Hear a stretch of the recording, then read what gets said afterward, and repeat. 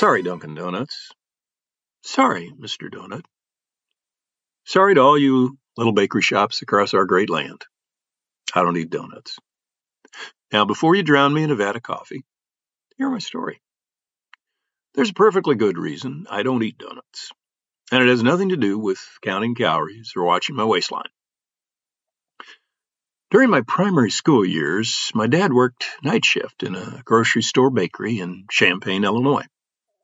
It likely didn't pay well, and since it was night shift work, so the customers had fresh baked goods in the morning, he missed spending time with us during the week. But it did put bread on the table, so to speak. After my 7th grade year, my parents had put together a little money from selling the house we had lived in Champaign and the little 2-bedroom house my dad had built in Tuscola, Illinois. My mother wanted to relocate to Florida, where I'd been born when my father was serving there in the Navy. With no more business plan than that, we loaded up the used 7-year-old green Ford with its rear driver's side door that didn't unlock and its 3-speed manual transmission on the steering column, and headed for the Sunshine State. Once there, we looked at a 50-acre orange grove in the center of the state, south of some little town named Orlando.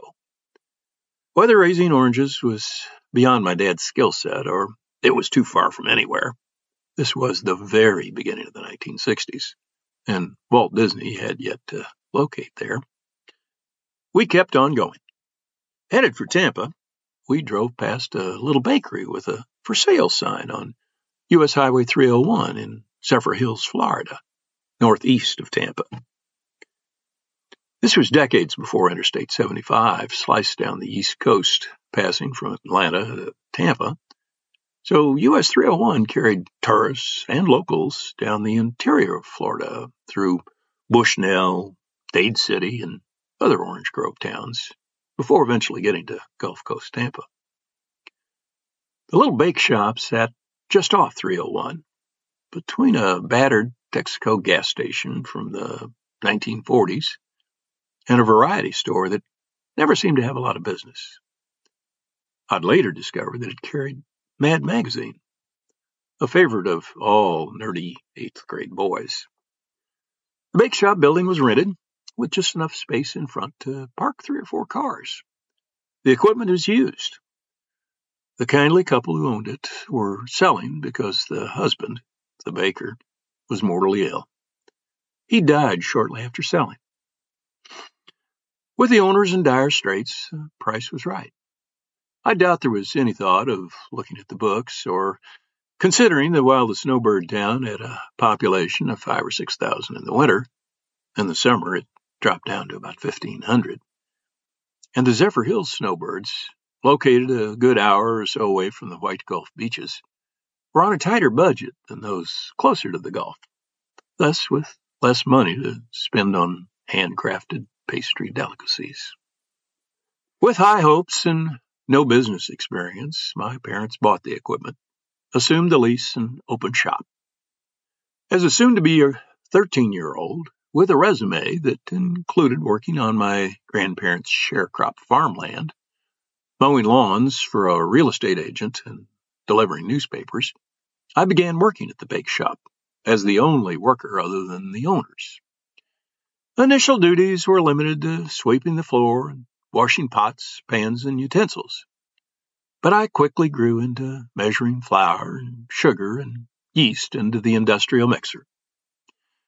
Had there been an OSHA then, the inspectors would no doubt have frowned at a 5-foot-tall, 100-pound kid shoving bread dough down into the spinning paddles of that stainless steel mixer.